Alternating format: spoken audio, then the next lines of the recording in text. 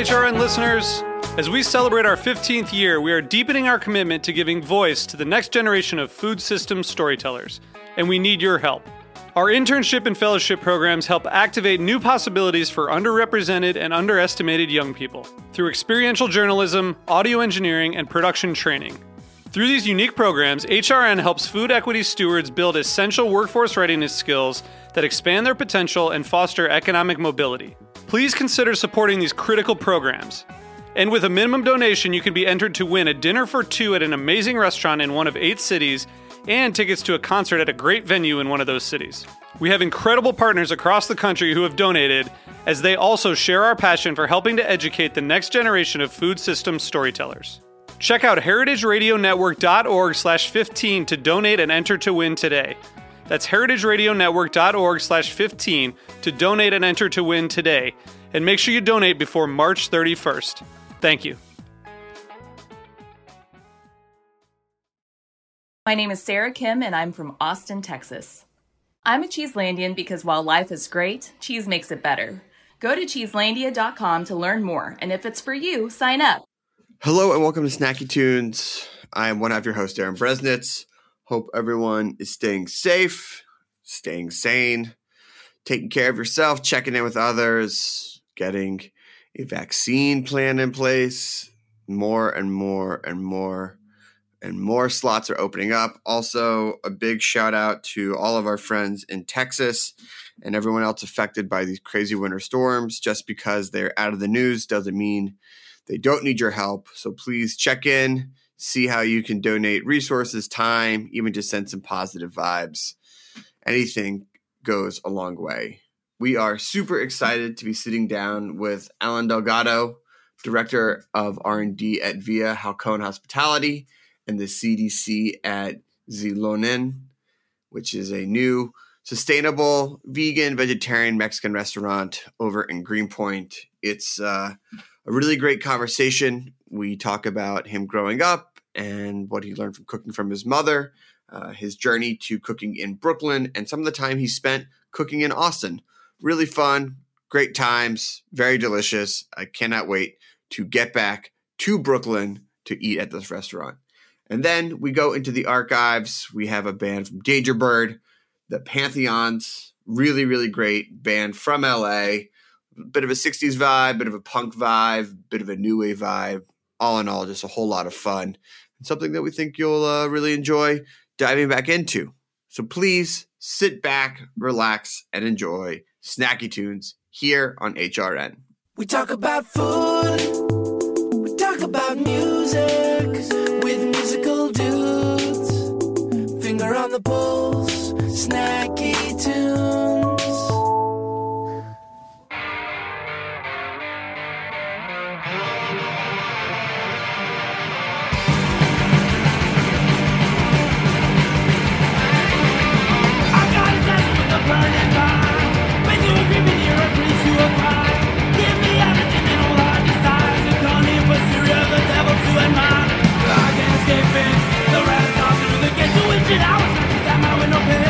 The thief in the night and then from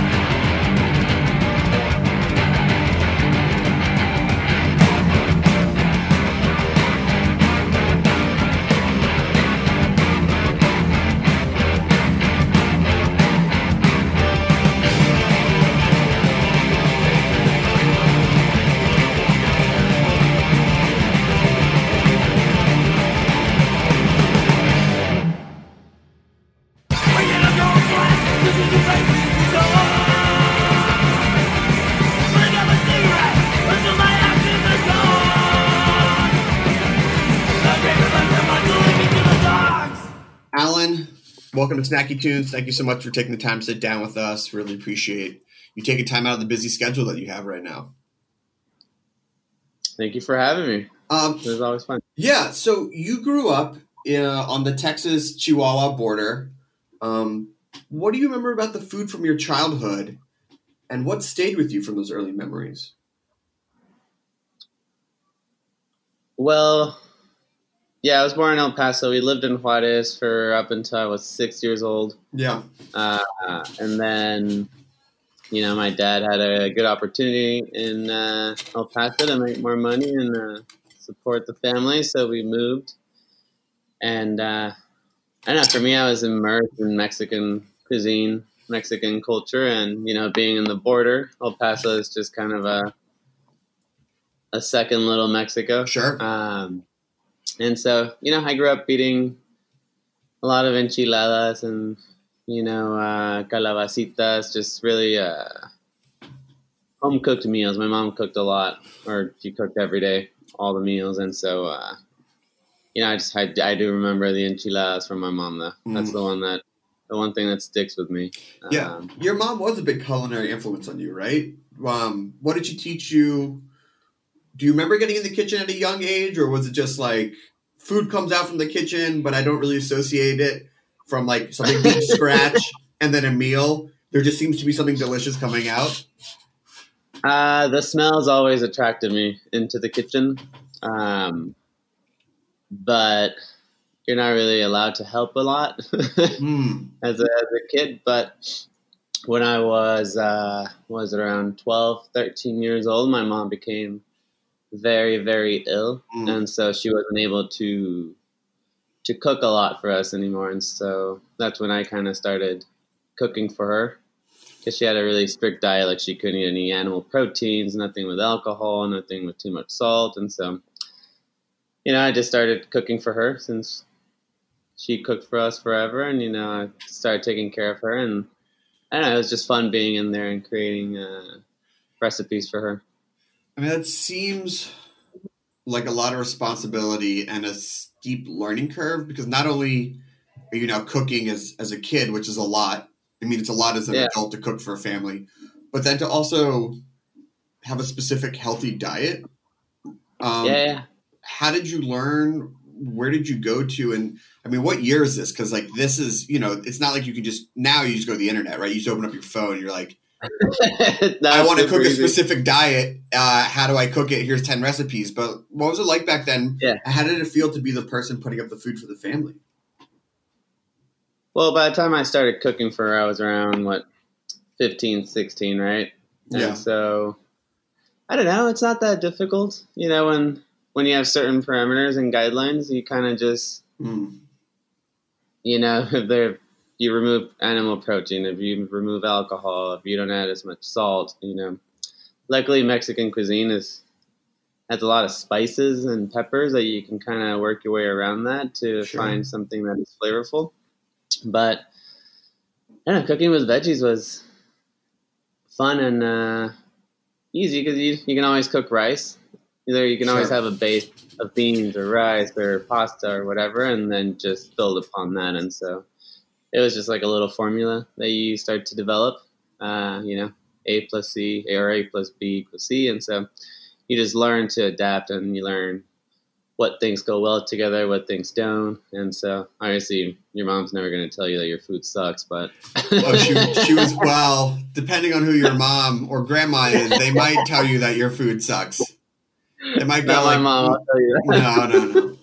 No. So getting in the kitchen, 15, 16, that's around the time when people start thinking about, what am I going to do with my life?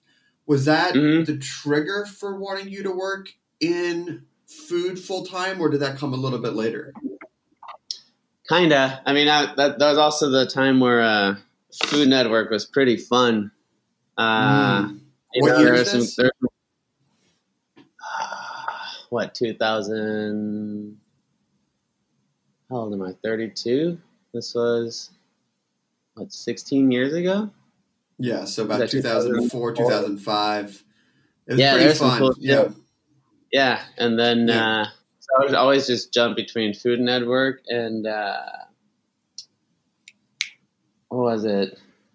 Animal Planet or something like that. There was like a vet show. Yeah. And it was like an ER vet show, and I love that. And so, I don't know. At that age, I was either going to be a vet or a chef. And a dog that I had passed away, and I was like, man, I can't stomach this. I can't see pets die all the time. And so, I tried college after that, but I really hated being in a classroom. And so I started partying. I dropped out of college. And then I tried culinary school in Austin. That's when I moved to Austin. So I was like, I don't want to – I didn't like studying civil engineering. And so I I went to school for culinary arts, which I also hated being in culinary school. I think it was a waste of money and time for me. But that's how I got started. So I started with my mom, being sick and having to cook for her, and then just watching TV and all of those Le Cordon Bleu commercials. Really. So you were in Austin at a really interesting time. It had started to really come into its own as a food city. Anyone who was there, even till the early mid-aughts, it was still Tex-Mex barbecue. There was Uchi. But now it was really exploding into all these different types of cuisine. So what was it like to be there? And who were you working for? Who did you fall in with during that time? Let's see. I got there in 2008. And Uchi was there, or was just about to open, I think. And then Bryce Gilmore and Barley Swine on Mar. That was my favorite restaurant at the time. I loved it. You could tip the whole staff of beer on the menu. Yeah. And that was my favorite restaurant. To this day, it's still one of my favorite spots. The hay smoked egg, if I remember correctly, was and one of the legendaries. They were having fun, man. Yeah. They were. You could see it in the cooks. You could see it in the front of the house staff. It was just like, and it was unique to be in Austin. Yeah, because that restaurant, I remember eating there and saying like, oh, Austin can be something that pulls from different inspirations, but really unique because of its location.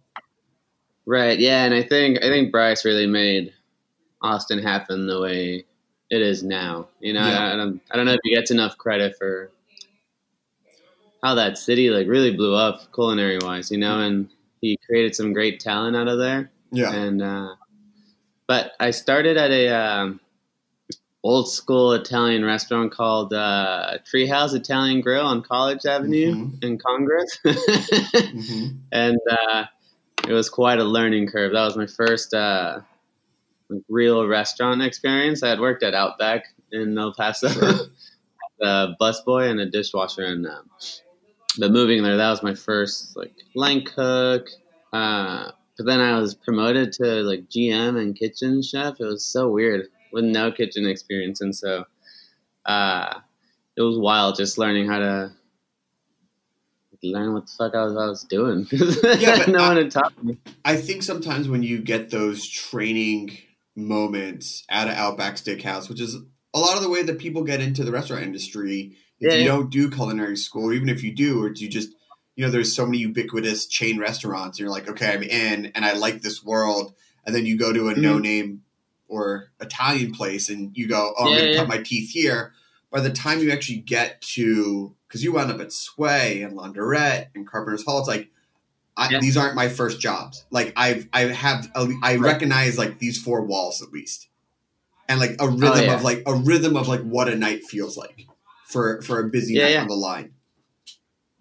Yeah, it was all mom and pop shops for the first 4 years for me, because from there I went to the Whippin', which is another mom and pop shop, and they were my crazy wild days, but it was fun because everyone around me was around the same age, right? And so we're all hopeful and dreaming and talking about the future and what we want to do, and so you're just kind of encouraging each other to follow your dreams, and it was a fun time for me to be in Austin. And like you said, from there I jumped around because I wanted to learn as much as possible, and I was never one of those that would stay at a at a job for more than a year. But I was also the kind of person that had 3 to 4 jobs at the same time.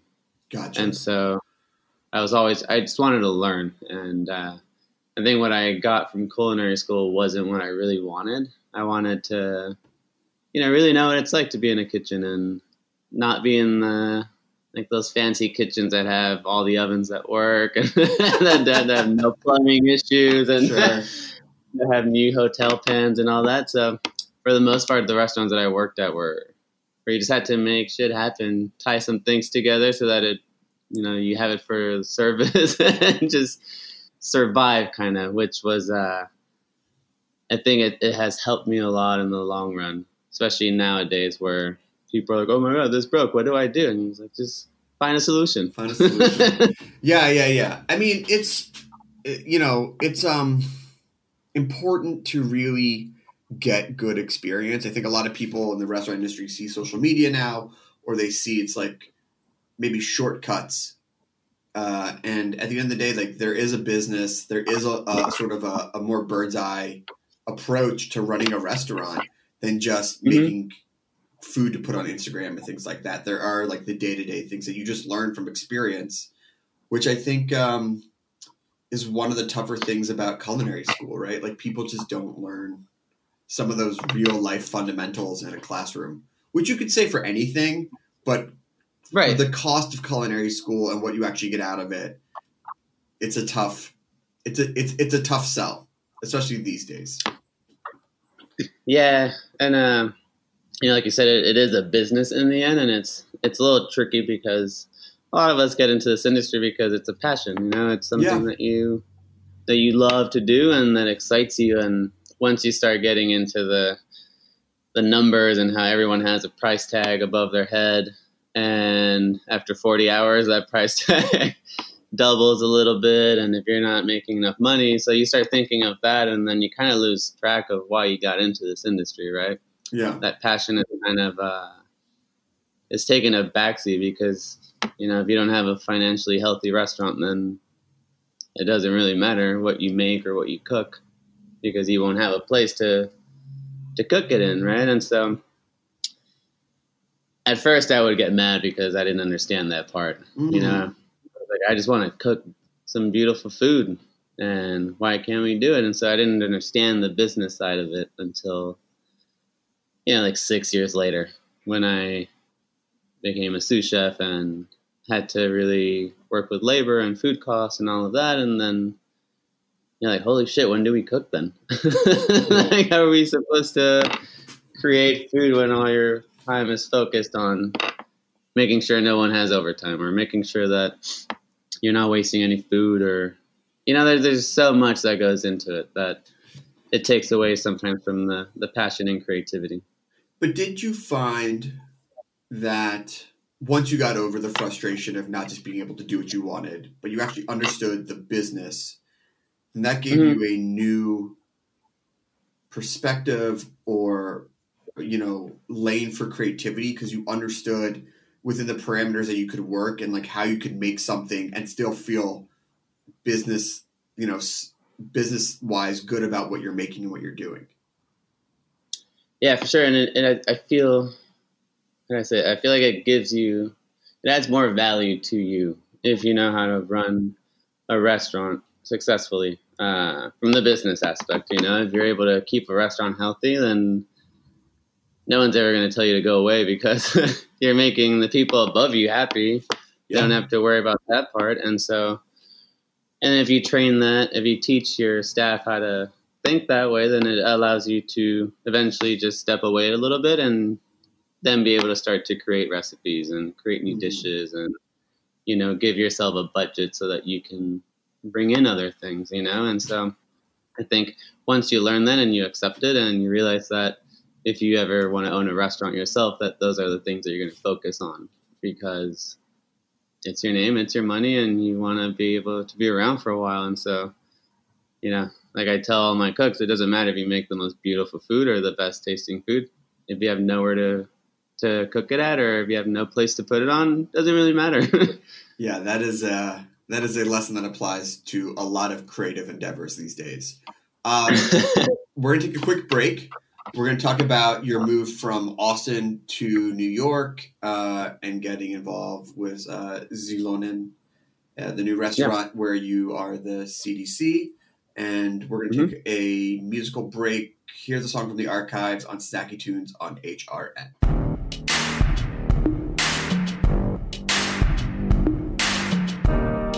Secret songs for you. You're watching everything we do. It just goes on like nothing was wrong.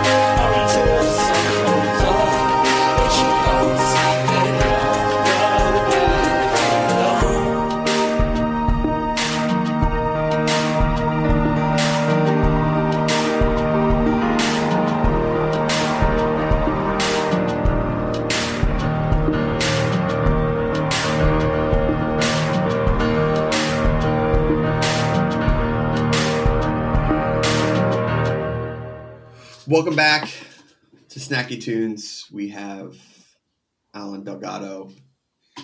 And when we left the break, you were still in Austin. You'd figured out sort of how to both make food and also have a restaurant as a business, which is something that is rarer and rarer, I think, with a young chef or someone who is younger in this field. But the reputation of your work and being able to actually run a restaurant must have gotten out because you were tapped to come to Brooklyn to run or at least work with the recipe development at the Michelin-starred Oshimoko. How did you get involved with the guys? How did you get tapped?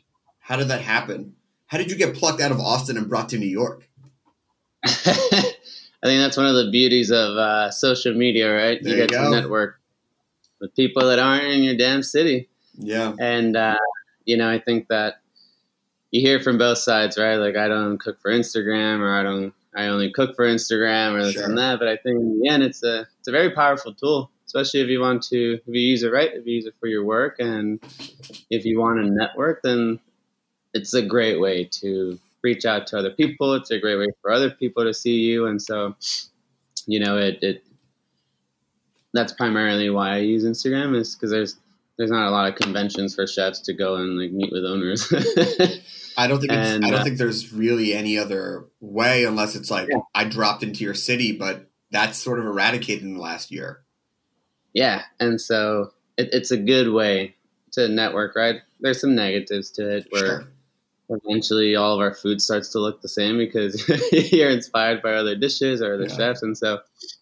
But when I was at Comedor, shout out Philly. Salute. Justin reached out to Gabe Morales because he wanted to open this place, Zilonen, but when he had reached out, it was pre-COVID, and so the plans for Zilonen were a lot different than what they are now.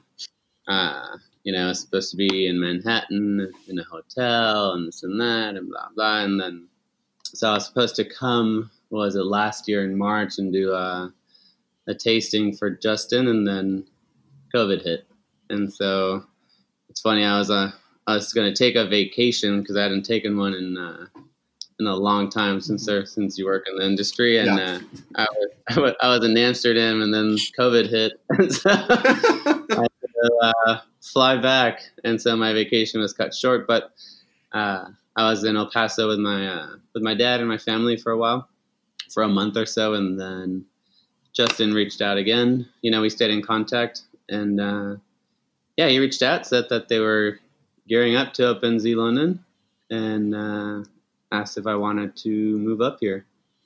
And, it's been a lifelong dream. I think since I started cooking, the goal has always been to be in New York. And when he offered, I said, hell yeah.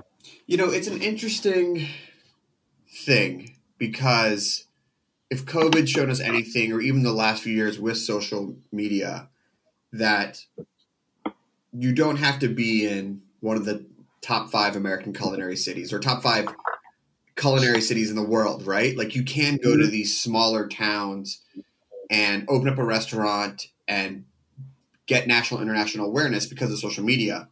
But there is that pull of New York, right? There is that pull of saying, if not for forever, that I went to New York, I opened a restaurant and it was successful. And, it's one thing to do R&D, what they brought you, but you are now the CDC at Zilonen. What was it like to get brought in? What's it like to have that responsibility? What's it like to, because you helped open it. Like, what is that journey like? It's fun. I think the challenge during COVID was that, like, you're not putting food on plates, right? Yeah. You walk into a restaurant and there's boxes everywhere. Sure. It looks like an episode of Hoarders every once in a while. And, yeah. And the mentality changes, honestly, because you walk in and you're like, here we go again. And so the first goal was to break out of that cycle, Like, in the end, we're still receiving product. We're still fucking prepping. We're still cooking. And we're still going to push food out, right? That part has not changed.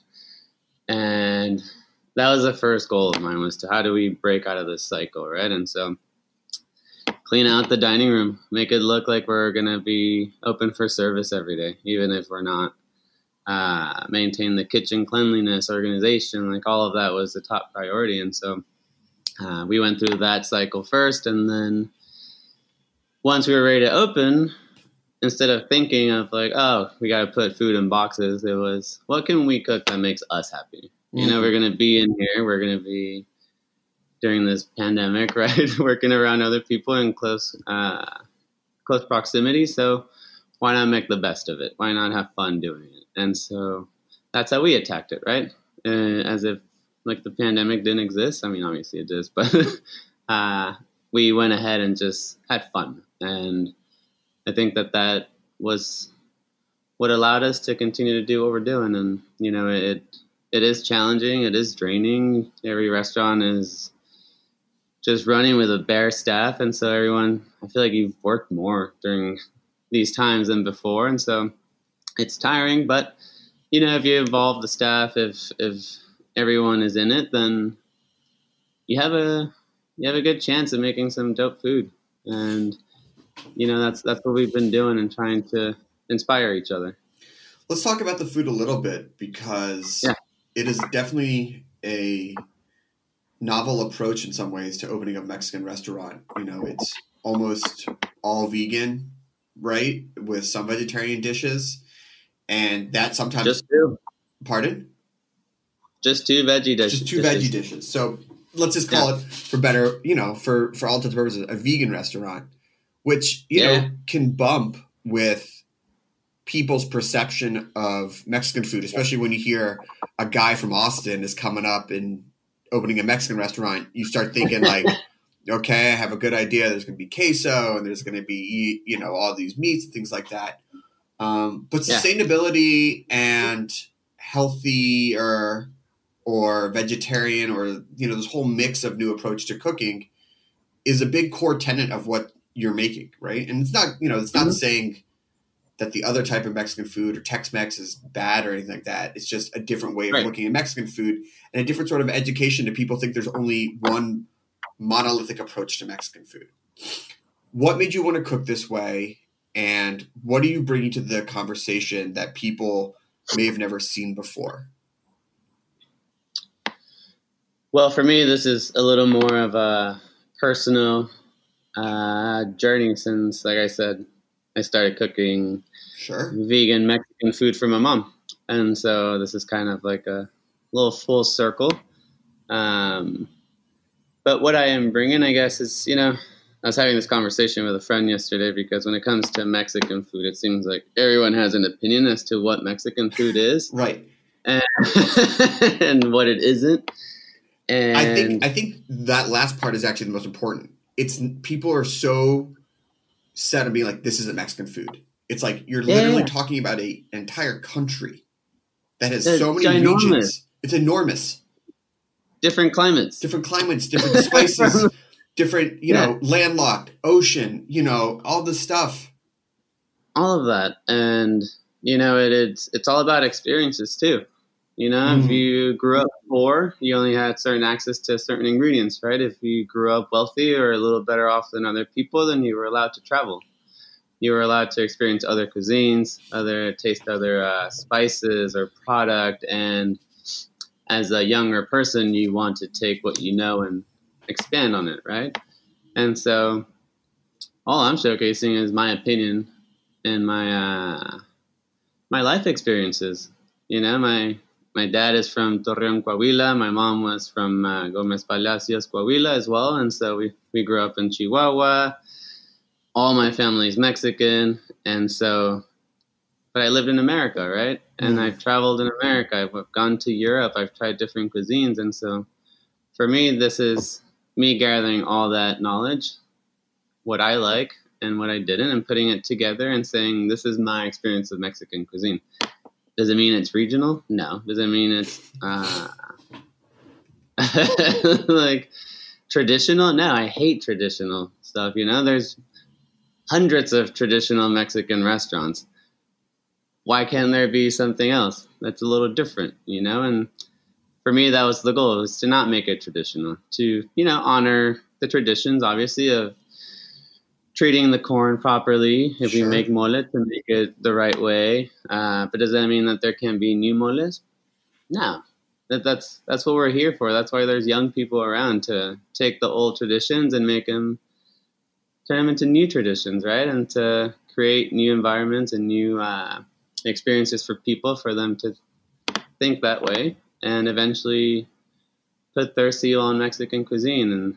But it's funny, yeah, the more I post, the more people reach out and say that that's not Mexican cuisine, and to stop shitting on their heritage. And for me, it's funny because, like, oh, I didn't know you were the founder of Mexican cuisine. And so it's like, it's hilarious. It's ridiculous. And it's a lot of times it's people who just don't understand maybe your approach. I mean, look, you understood the fundamentals of running a restaurant. That allows you to be more creative, right? And allows you to give people tools so you can do more R&D, create more menus. In the same way that you understand the traditional foundations of Mexican cuisine, which then allows you to say, I'm going to take the base and fundamentals and make a Mexican cuisine the way that I see it. And it's just understanding those fundamentals and saying, I respect where it's coming from, but as a chef, as an artist, I'm allowed to push it forward. I'm allowed to keep the conversation going. Yeah, and they're all just opinions on a plate. Yeah. And if you don't like my opinion, then you don't have to pay for it. No, and knowing where you are in Greenpoint, you just head down a couple more blocks. You can get a couple of different, types of Mexican food in that area alone. If you're not in the mood for what you're serving up. Yeah. So it's okay, It's it's so weird how much people just have an opinion about Mexican cuisine. That it's cheap, look, right? You were talking about the flip side of social media, and this is it, right? Like this is the other side of the coin of where you can make really great food and have it on Instagram, and people will pick you out from a different state and say, we want you to oversee this operation because we believe in your vision. And then on the other side of that coin, people going like, that's not a burrito. That's not a quesadilla. That's not a taco. That's not this, that, and the other thing. Right. So as you opened up at the end of last year, you're sort of heading into like your first full year of operation. The city's opening back up again. What do you want the restaurant's place to be in the community? What would you like to do with it? What do you see as the future? And how would you like to keep the conversation going with the food you're cooking and the business you're running? Yeah. Well, I think with the aspect of sustainability alone, I think if more of us were to do that, we would have a big impact on the world. I think that with so many restaurants and the amount of food waste that we create, the amount of plastic that we use, we're really killing the earth. And so... But there's not enough demand for people to create all of these products that we need that are eco-friendly, that aren't using paper, that aren't using plastic. And so I would like the conversation to continue on how we can create the demand for companies to see this and create things that are going to be sustainable for us, because it's difficult to get away from quart containers. There's nothing that can substitute that. There's nothing that can get away from like plastic wrap, right? I know restaurants have done it, but we don't. We're working with Oceanic Global to achieve our goals and all of that, but it's still a challenge, and it's expensive. It's really expensive. And so you're adding that on top of the day-to-day operations to run a restaurant, and then COVID, and having to buy more to-go containers and, sanitizing wipes and all of that stuff. You're just taking on more. And so, but that's one aspect that I would like for this conversation to continue, but also the conversation of not consuming animal products all the time, every day.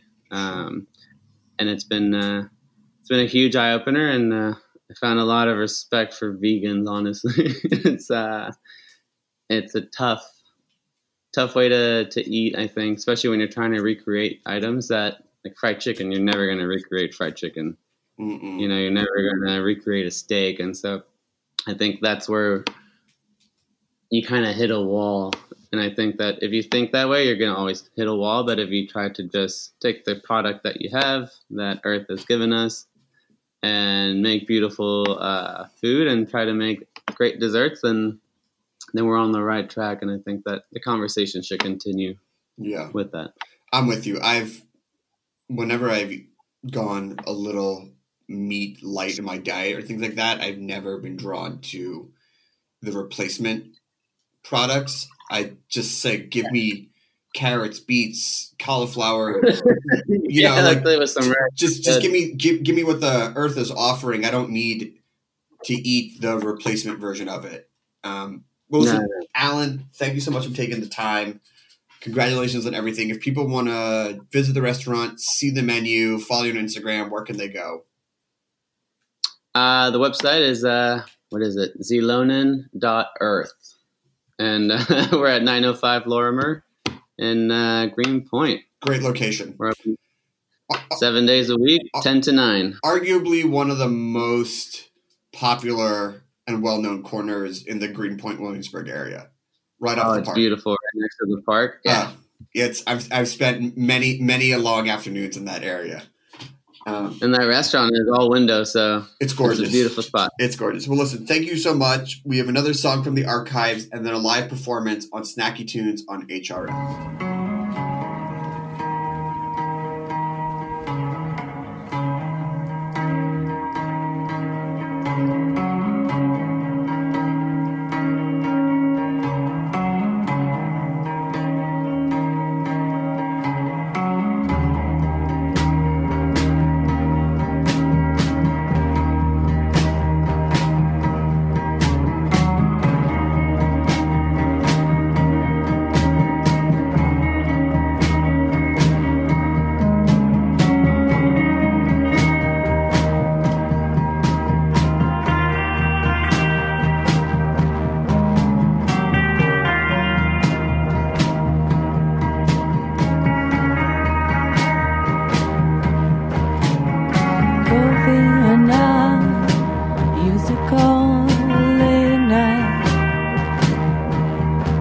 With a worry in his eyes I never saw. He'd say you and me were cut from the same cloth. I'm not looking for advice, it's just nice to sit and talk. And I'd say it's alright, alright. It's alright, it's alright. Pick up and say it's alright, alright. Pick up and say it's alright. And we talk all night.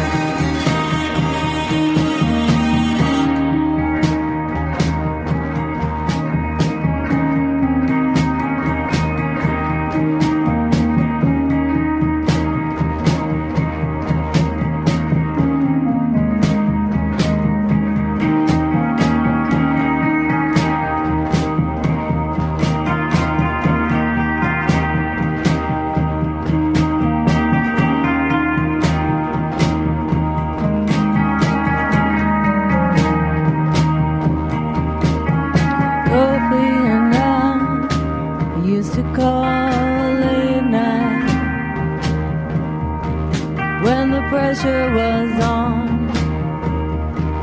in the daytime. He'd say, you know what it's like, having second thoughts. I hope you don't mind, it's just good to sit and talk.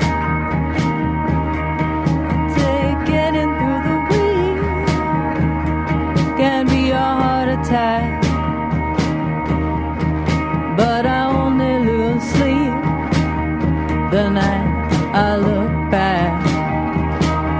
But it'll be alright, alright, alright.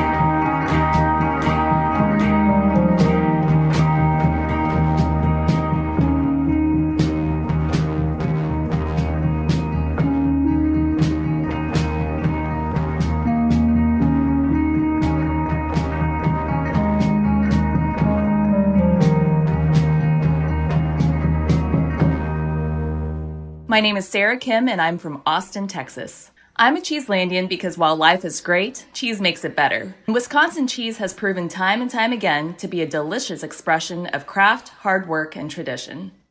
As a Cheeselandian, I am able to share a Gouda experience with fellow cheese and food lovers nationwide, as well as connect with cheese producers and cheesemongers, taking my love of cheese to another level.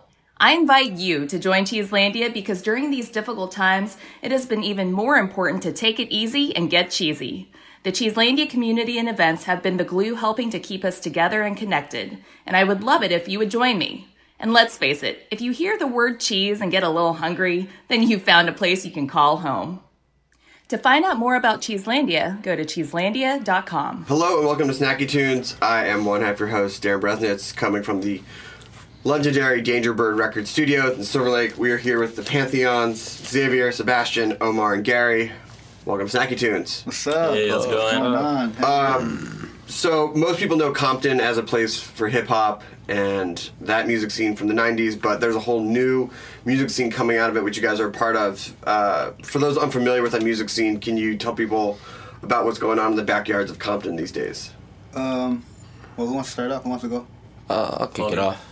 Paulie? Yeah, well, we started playing backyards like about a year and a half, maybe 2 years ago. Well, we've all been playing the backyard scene for years, since we were kids, because that's the cool thing about backyard shows and the punk scene in Compton and South Central, Downey, Long Beach, all those areas is that, you know, all you need is like a couple buddies, you know, they don't even have to know how to play as long as they just show up, you know. And we've just been playing since we were like 12, 14, you know. So, like, the scene in Compton right now, like, everything's punk, ska, psychobilly, and metal. And what we're doing, it's something different, like, throwing in, like, elements of, like, goth and darkwave and stuff. So that's what we're doing. And it's a cohesive scene, right? It's not just, like, a band here, a band there. Like, there really is a good community vibe there. Oh, definitely. Yeah. We got, like, a lot of up-and-coming bands, you know, that we play with, like NNN, Freedom Curse, Diversity, Nocturnals, you know, like, we all play shows together, like, you know. And how did you individually find yourselves? And the Neurotics? No, sorry. No, shout them out. We're big on shout-outs here. But how did you guys find your way into the scene? What drew you to it? Did you come in as fans first, or did you start a band and that's how you made your way in? Fans of music, really. Definitely. Yeah, whatever was playing on the radio at the time. Yeah. So, and is it fun to, like, come in as a fan and start your own band and play with the guys that you were fans of? Oh, hell yeah, man. I think the best part is, like, reading the music and, like, just because you guys hang out. Like, I think once you become a band, you become family. So you're kind of seeing each other on the It's like a second marriage. It is. Like, people don't realize stuff that's going on internal till you're inside the band. Yeah. And that's when you realize everything. But the good thing, you get to kind of, it's like a family member, you have to take everything, you know? Yeah. But, I mean, it's a good place to have another place to go, right? Yeah, like, it's definitely, it is. You need that Outlet. breather. Like, Yeah. I mean, how's it all been important for you to have this community and this scene that's really your own, and not having to, you know, come to downtown or come over to, like, Silver Lake, like what's like to grow something out of your own home? It's awesome. Well, we had a show yesterday, which was actually... Was at your house, right? Yeah, it was exactly right in my house. That's the first, you know, it's cool, you know, because, you know, we don't have to rent out a venue. We don't have to, you know, worry about any of that stuff. It's just, if someone has a backyard and they're like, hey, I want to do a show here, boom, we set up a date and that's it. If it gets rated, it gets rated. But, like, we don't, you know, we're, like, super DIY. Like, we're, like if we want to do something, we do it then and there. We don't rent out clubs or any of that. I mean, we don't mind playing clubs either. Yeah, we don't mind it. Hey, just for the record, we're available for booking. We're available for a green room. Yeah. So for those who are unfamiliar with the Pantheons, how did you guys get started? Tell us a little bit about the band. Well, Paul started the band. When did the band start, Paul? Yeah. Well, we started officially as a band because, you know, like, you know, at first you come up with like a thing and you're just like dudes jamming out. You don't even have your own sound. Is this not real? Like, this is the thing. Mad members coming in and out. But officially, I would say January 2017, where I toured with these two guys. We went to this random tour in San Francisco. Like January 2017, that's when we came out with our first EP as well, last year. And yeah, that's when we officially began. I just wanted to do something different, you know, because we've been part of the scene since forever, and you know. Right, because the scene is like, you know, is mostly punk, and what you were saying before. But you guys do have this goth element to it, which is a little bit, which is funny because that's sort of how the history of punk was. Like, punk was like one thing, and then as it went on, it started to bring in these different elements and evolve. And it turns into goth. It turns into and goth. We're trying to bring that back, you know, because people forget that, you know, goth, you know, squirrels and chipmunks are goth to punk, you know. Goth is punk. That's where it came from. Yeah, how do people react to that? I mean, it is a unified scene, but when you start to do something different, sometimes people get a little, eyebrows You're raised. gonna have those people that are gonna end up jumping off your ship and stuff, and then joining something else, or they're not cool with it. But we were doing the gigs, remember, first, and then it was weird. Like, people didn't accept it, like when we were first playing, and that's when I think we started like we should do our own gigs because people weren't. Yeah, they weren't responding, right, Paul? Yeah, like, they were responding. You know, like, because you know they didn't know whether to pit to it or skank to it or what to do to it. They didn't know what to do with it. So like, nah, I'd rather not. Yeah, sometimes you got to show people what to do with their hands in a new situation, but then they figure it out that it's all come from the same place, right? Yeah, but I think like because the new wave of punks now are like way more accepting of like what we're doing. So like they dance, they do whatever the heck they want, and we condone it. Awesome. Well, let's hear a song. Let's hear it. What are you gonna play for us first? All right, the next one is called Motel. It's a new one. We're gonna play some new ones today. Okay, cool. All right. Well, we got Motel by the Pantheons here on Snacky Tunes at Dangerbird and HeritageRadioNetwork.org.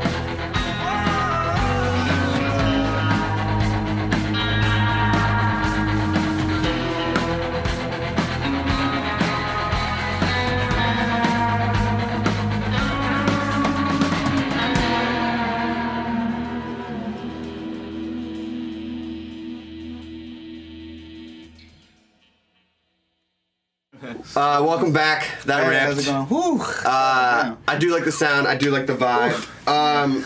You know, LA has a long tradition of punk. Germs, XCC, Axe, things like that. And I know that Gary, you're talking about Misfits, which is not exactly LA. No, but you know, it's like the LA scene, like everyone from New York, even Sex Pistols made it out here. So what from like the original punk scene, like what are you pulling from, if both musically and then aesthetically, like what's your approach to your music? What did you love from the past? Well, punk stuff, like we're definitely fans of early punk, you know, 77. Yeah. I mean 82, UK 82.2. But definitely, we get a lot from 70s punk bands. I think we all love Misfits, honestly. Like, that was kind of a weird thing that we clicked off in the beginning. Or Sam Hain. They're LA based. When they came here. Definitely. But yeah, we get a lot from 70s punk because when that wave of punk came out, or that, you know, the first wave of punk came out, like everybody sounded different, you know. Blondie was punk, Ramones were punk, The Damned were punk, you know, all these first bands, like Talking Heads, you know, they were all the new wave of, like, music at the time, and, like, they all sounded different, you know? It wasn't until, like, later on that all those bands started, you know, getting pigeonholed into the spiky hair, studs and stuff. Right. So we really liked that early stuff, because their influences were, like, you know, T-Rex and glam and all that stuff, so... Yeah, it was, really you know, in reading Please Kill Me and like learning about like the punk scene back then, it was about having a place in a community, which is so much of what you guys are having now, and it was less about being you're more rhythm guitar than a fast guitar. It was like, oh, you got keyboards. It was just, we all hung out at the same place and played music. Yeah, definitely. Now you guys have your own monthly night too, right? Which I guess you were saying came out of finding something to do that was your own. How did you start your own night? Why did you want to start your own night? What's it called? It's called Goth Night. Beautiful. Love it. Yeah, you know, simplicity. But nothing too fancy. Well, yeah, we did that because, we were tired of, like, the ska scene. And, you know, we love the punk scene and the metal scene and all that. But, you know, we wanted to do something our own, you know, something no one was doing, you know. And so what's a goth night like? Oh, it's pretty awesome. It's like the blackest you'll ever see. we got this it's just nothing but like dress code, like you get a discount if you show up in all black. And we haggle kids, like if they have, like, you know, they come with like band shirts like with a white print, we're like, nope. All black. just to fuck with them. All black. No, but it's all fun. No, we fuck with them, but it's really cool. Yeah, we only get like 2 or 3 bands. Because most of it is like to throw in that 80s goth club vibe, you know? Yeah. But for like a lot of kids that can't go to clubs, you know, or all that stuff, like we bring it to the backyard scene.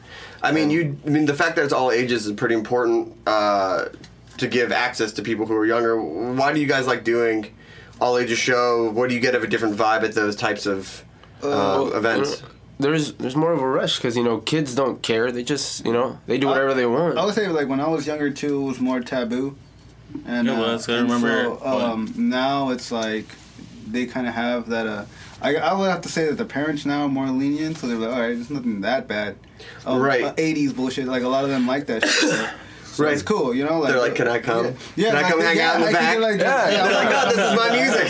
So, parents are the roadies too. Yeah, exactly. It's just cool. Yeah, it's cool. They're surprisingly, there's some bands that have their parents as roadies, and so, or managers. Yeah, they're looking out for them, making sure. I feel like it's a good idea for kids who don't got that chance or can go. I mean, if you're gonna get fucked up responsibly, you know. Well, it's interesting you say that because a lot of times punk is such a angry or like need a response to like a bad family life or like things are not good. But it seems like it's swung back where parents now can find a bond over the music that you guys are helping share with these kids. Yeah, because a lot of the punks from, like, you know, the 80s or this, you know, the 90s or whatever. Yeah, their parents were like, what, baby boomers or something. You know, they came, you know. But now the kids from, you know, this generation, their parents were the punks or, you know, the rockers and stuff. So they're more accepting. Yeah, they can relate. Yeah. They can relate because they went to shows of their own and things like that. They know there's bad elements. Not if you embrace those elements, then you should be good. Awesome. Well, let's hear another song. All right. What are you guys gonna play for us? This next one is called Belasco Tendency. It's a new one. Awesome. Well, another new jam from the Pantheons at Dangerbird Record Studios. Let's do it, guys. Here on heritageradionetwork.org. Hey, yeah. Let's do this. Rip that shit up.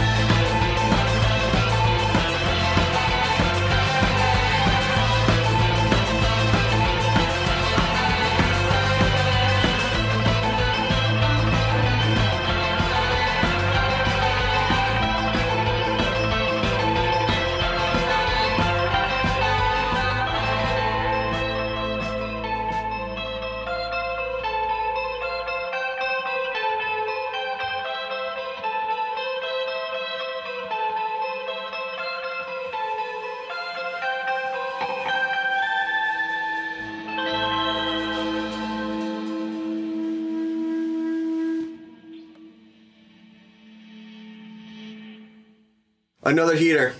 A real ripper. Yeah, It's man. a banger, That's man. Nothing but ragers. Funnest one to play. Now, you guys have been playing out for a while. When did you decide that you wanted to start recording? How did that work? At what point do you start saying we got enough songs that we want to, I think that's where you put it right now. Like when people started noticing and started being like, hey, you guys are good. It's like, fuck, now we gotta come out with a demo or something, like music to hear. Well, because, I mean, how much of this scene is live shows versus recording, or is it a mix? It's like, you're putting out a lot of songs on Bandcamp or, digital platforms or 7 inches versus playing as many shows as possible. Well, I think playing shows comes first. I think playing shows. Because we haven't recorded in about a year. We're going to head back to the studio and do a new album. That should be due... I want to say late January, early February, but mostly live shows. That's the main thing. We play almost every weekend. Yeah, because we love it. Let's talk about that first EP, Ballet of Gunfire. How did it come about? What was the process? Oh man, well, Paul he shot me a bunch of ideas for song names, and that one was cool. I thought it was like we should be slapping on the EP, It's a good name. Like, no, it was good. Cool. They were at that time. They were working at it together. I think it was just them two because they were kind of having trouble with members. But like when I first heard the bass line, he shot them to me, and I was like, wow, like I love it. Like, we started playing it, but they were coming up with a lot of stuff. So right now we're not. Well, like Paul said, we're gonna go back and record. But those little things. I don't know if we'll come up with like EPs or little singles here and there throughout the time. We might, we've done it before, but right now I think we're just focused on trying to record the album. Awesome. Now and shows. Yeah, I mean, I know merch was such a big part of the punk scene. Is that big for you guys, like doing the DIY shirts and everything like that, or is it? Oh, definitely, yeah. Because I feel like now it's like that weird crossover with like Supreme and Limited Drops, and bands now are doing like, we're gonna make 20 of these shirts, and you get them at the shows, and then we'll make 20 different shirts. Yeah, it's like they ride, the waves of like certain aesthetics, and they go with it, especially like. Yeah, with Supreme and all that stuff, and SoundCloud rappers, like, they have, like, a specific look, and they cash in on it. Yeah. And everybody cashes in on it. Yeah. But, yeah, for us, aesthetics is, like, super important. Well, for me, personally, when I make, like, the visuals, because, I'm an art major, so, like, all the, visuals just, I love them, color coordination or, art pieces that just look neat. I just look at album covers and, just get ideas, just different stuff, I mean, I've always loved that about sort of the punk and underground scene is that it's all sort of one art voice, and there's just different ways to represent it, whether it's the music or the pins that you guys make or the shirts that you make. How do you find the best way, like what's the best ideal of representing your whole vibe? I guess pins right now. Doing good shirts. We have some pins. Don't forget, guys. Remember when we went to San Fran? We took stickers and shirts. Oh yeah. And we had our first gig. We were kind of nervous. We went on the road, and this guy told me I literally joined the band like a month in, I think. A month prior, and he told me, "You want to go?" And I wasn't with my band. We were kind of delaying. And we went over there, and they embraced us when we played in... What city was it, dude? Ventura. Ventura. Ventura. We played there, and it was embracing. Like, this is literally, like, we were in the room, we were playing. We played the first song. And I look up, and I see these guys all into it. And the room was packed, dude. Like, it was like, everybody was dancing. I mean, that was like a year ago. That was like, in comparison to, 1 year ago, the scene is different than now. Yeah. But 1 year ago, like... That was out of Compton, though. Yeah, Compton was like, they didn't really care for our stuff. We had to play out of the city. Yeah. We had to play out of the city because people didn't understand the music that we were trying to do. And now definitely. People have embraced you. What was that? What was the change? Like, when did you realize that the people, when they finally get it together and like embrace you and understand what you were doing? Well, actually, I like to think that alright, so like, because there's like this new wave of punk, and before, like a year, 5 years ago, it was like the punk scene was like mostly dominant in like South Central and like downtown LA and stuff like that, but like now it's more leaning towards like North Long Beach, and like it's like a new wave of punks that kind of came on, and they dug it more than the old ones. But then the older heads, like, they're like, oh, well, okay, you know. Well, the young kids like it, right? Oh, yeah. I mean, how fast, like, let's say I were to dip out of the scene for 3 or 4 months and then come back in. How different would it be? How fast is it changing? What's influencing that rapid change? It changes, you know, very... I think that... It's very volatile. I think people got tired of it. Because it was... I think ska and punk has been so dominant in the area that people were just fed up with it. Because you go to shows and it's like sometimes it would just be our punker friends there and they're watching them. Like when I used to go to shows, I'm talking about a while ago, but we would just be watching it. And like, hey, what's happening this weekend? Oh, it's a ska show. We're like, oh, we'll just stay home. Yeah, like, it was the same old. So you're like, oh, like you're just a ska band doing the ska sound that you saw the show. Don't get me wrong, we have friends that play in ska bands and we appreciate it, but it was just so dominant that it's kind of like, okay. I think that if you would leave for 3 months and come back, you probably wouldn't find anything right away, but there's always something going on. Yeah. Dude, that's crazy. So you got the new album coming out, show every week. What do you guys see for the future of the band? What do you guys want to be doing? Well, we don't see it. We always think everything like short term, you know. Like we don't think about that far ahead. We just, you know, what we do and today we do. We live in the now. Yeah, basically, you know, like make the best out of every day. So like this is fucking awesome. I never done this before. I would like Thanks to do for this coming. even more. Thank you for having us. Yeah, we appreciate it. We appreciate it a lot more too. But like, yeah, we always think short term, you know, because like we don't like after this, you're gonna be like, what's next? Yeah. We don't like that mentality. It's just like, oh, tomorrow, you know, so and so has a pin machine. Let's go make pins. All right, you know, just you know, make a goal for like every week. We don't see everything like in a monthly or like yearly, you know, plan that we task do. yourself, and then you get all crazy. Exactly, because then you know, and the anticipation for it is, you know, leaves a lot of room for procrastination. Yeah, I hear that. And yeah. Are there any other comparable scenes? I know you said San Francisco, but are there other scenes that you're across America that have the same sort of vibe that's going on in Compton, or is it just completely unique to what's happening? I think there is. It's I think it's always there somewhere. Yeah, I would say. Everywhere else, they have their own little scene, their own little backyard scene. Yeah, I know I saw a documentary in Mexico City, like I think less than 2 years ago. Oh yeah. And there's a big art scene happening right now too. Like it's not big, but it's still there. You know what I mean? There's a punk scene in Pakistan.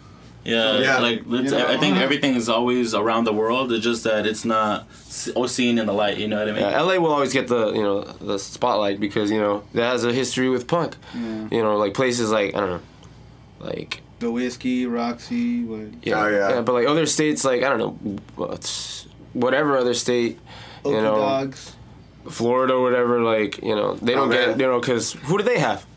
They had Less Than Jake, punk ska, yeah. Oh yeah, exactly. back in the day. Yeah. Shout out to Kong, because Conger, the other guy on Sacky Dudes, he's an old Florida punk guy. There he is. I saw him already. He's all coming in. Tell me about Florida. He's scratching right now. Scratch that. He's got Kong. Florida's got Kong. They got some stories. He's got some stories about going to see No Effect and pickup trucks. And now with the internet, because like back in the day, like it was like writing letters, making phone calls, things like that. But with Instagram, things like that, it's got to be easier to like book shows, build a community, right? Yeah, it's like so fast paced. You can get like, especially if you have a good reputation. I think you gotta be a nice guy, right? Yeah, I think so. Like the best way because you do good and good things will happen to you. Yeah, pretty much. Awesome. And before we run out, because I want to make sure we get one more song, Omar, I know you own a restaurant. Yeah. Out in Compton, Alexander's world famous Tortas. Yep. For those who've never been, what's the deal? What's the vibe? Because it got music. There's music there too, right? Yeah, like all the guys eat there. Like it's a rock and roll restaurant. Everybody supports there. I think the rock scene. The reason we did it too, because like you said, hip hop is so dominant in Compton. Yeah. So when we started doing that, everybody's like, "What the heck?" Like they would walk in, and you know the food's good. We tend to our customers. Our main thing is customer service. Beautiful. Besides the food being, you know, food number fresh. one. Yeah. Equal customer service and good music. And good music. We're always bumping. We even bump locals. We bump everything that's happening too. So we switch it out, and we're tending to the neighborhood, I would say. It's cool to have a clubhouse with good food. Yeah, heck yeah. Oh yeah. Pretty awesome. Much, yeah. You need vegan options. Vegan options. Yeah. You can fry up some. Was it jackfruit? I don't know. Right? Yeah. There you go. That's what I was telling you. And then Tuesdays. I wouldn't know nothing about that. I eat. Tuesdays we have music open, so sometimes live music. Live music every other Tuesday. Some bands will come, but some of the guys work. But there's a lot of good bands that come out. Like after we punch out of work, like some guys just go and chill out at the restaurant They'll and play a jam couple out. songs. We give them some food, and everybody's happy. And Dude, that's awesome. I love it. Well, guys, thank you so much for coming by. Where can people find your music? Where can people find out about your shows? You can find our stuff on Spotify, iTunes, every musical platform, YouTube, if you don't want to pay for that stuff. And you could check us out on Pantheons Official on Instagram. And you could email us through there too. Awesome. thepantheonsmusic@gmail.com. And what's the last song we're going to hear? This last song is a more punkier one. It's called Benson and Hedges. Awesome. Well, thank you so much, guys. Thank you to Danger Bird. Thank you to everyone. One last song from Pantheons. Then we'll see you next week on Snacky Tunes on heritageradionetwork.org.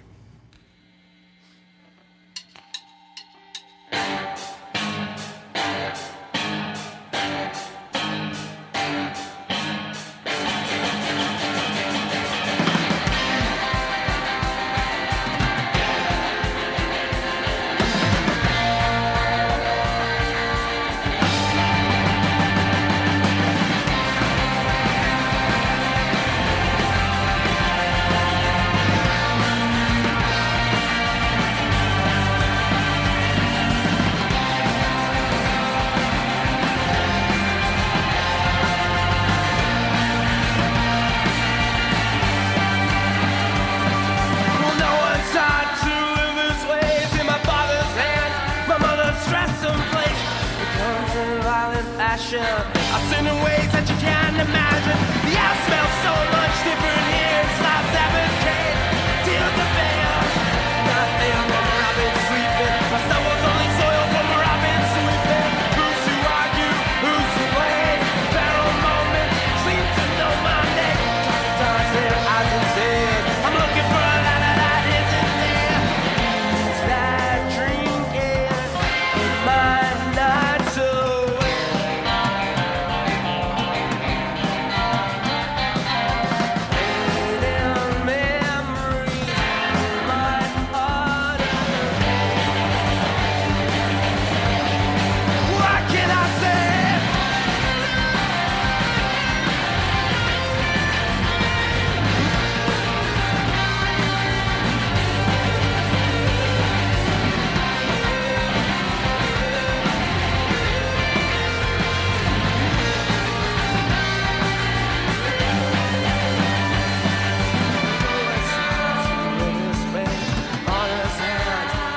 Dressed in place, clothes in violent fashion. I sing in ways that you can't imagine. Air smells so much thicker here. It's not there to change it, tears to fear. Not there from where I've been sleeping. My sleep is only done from where I've been sleeping. Who's to argue? Who's to blame? The moments seem to know my name. Try to dodge their eyes and snails. I'm looking for a light that isn't there. Who's that drinking? My night soul.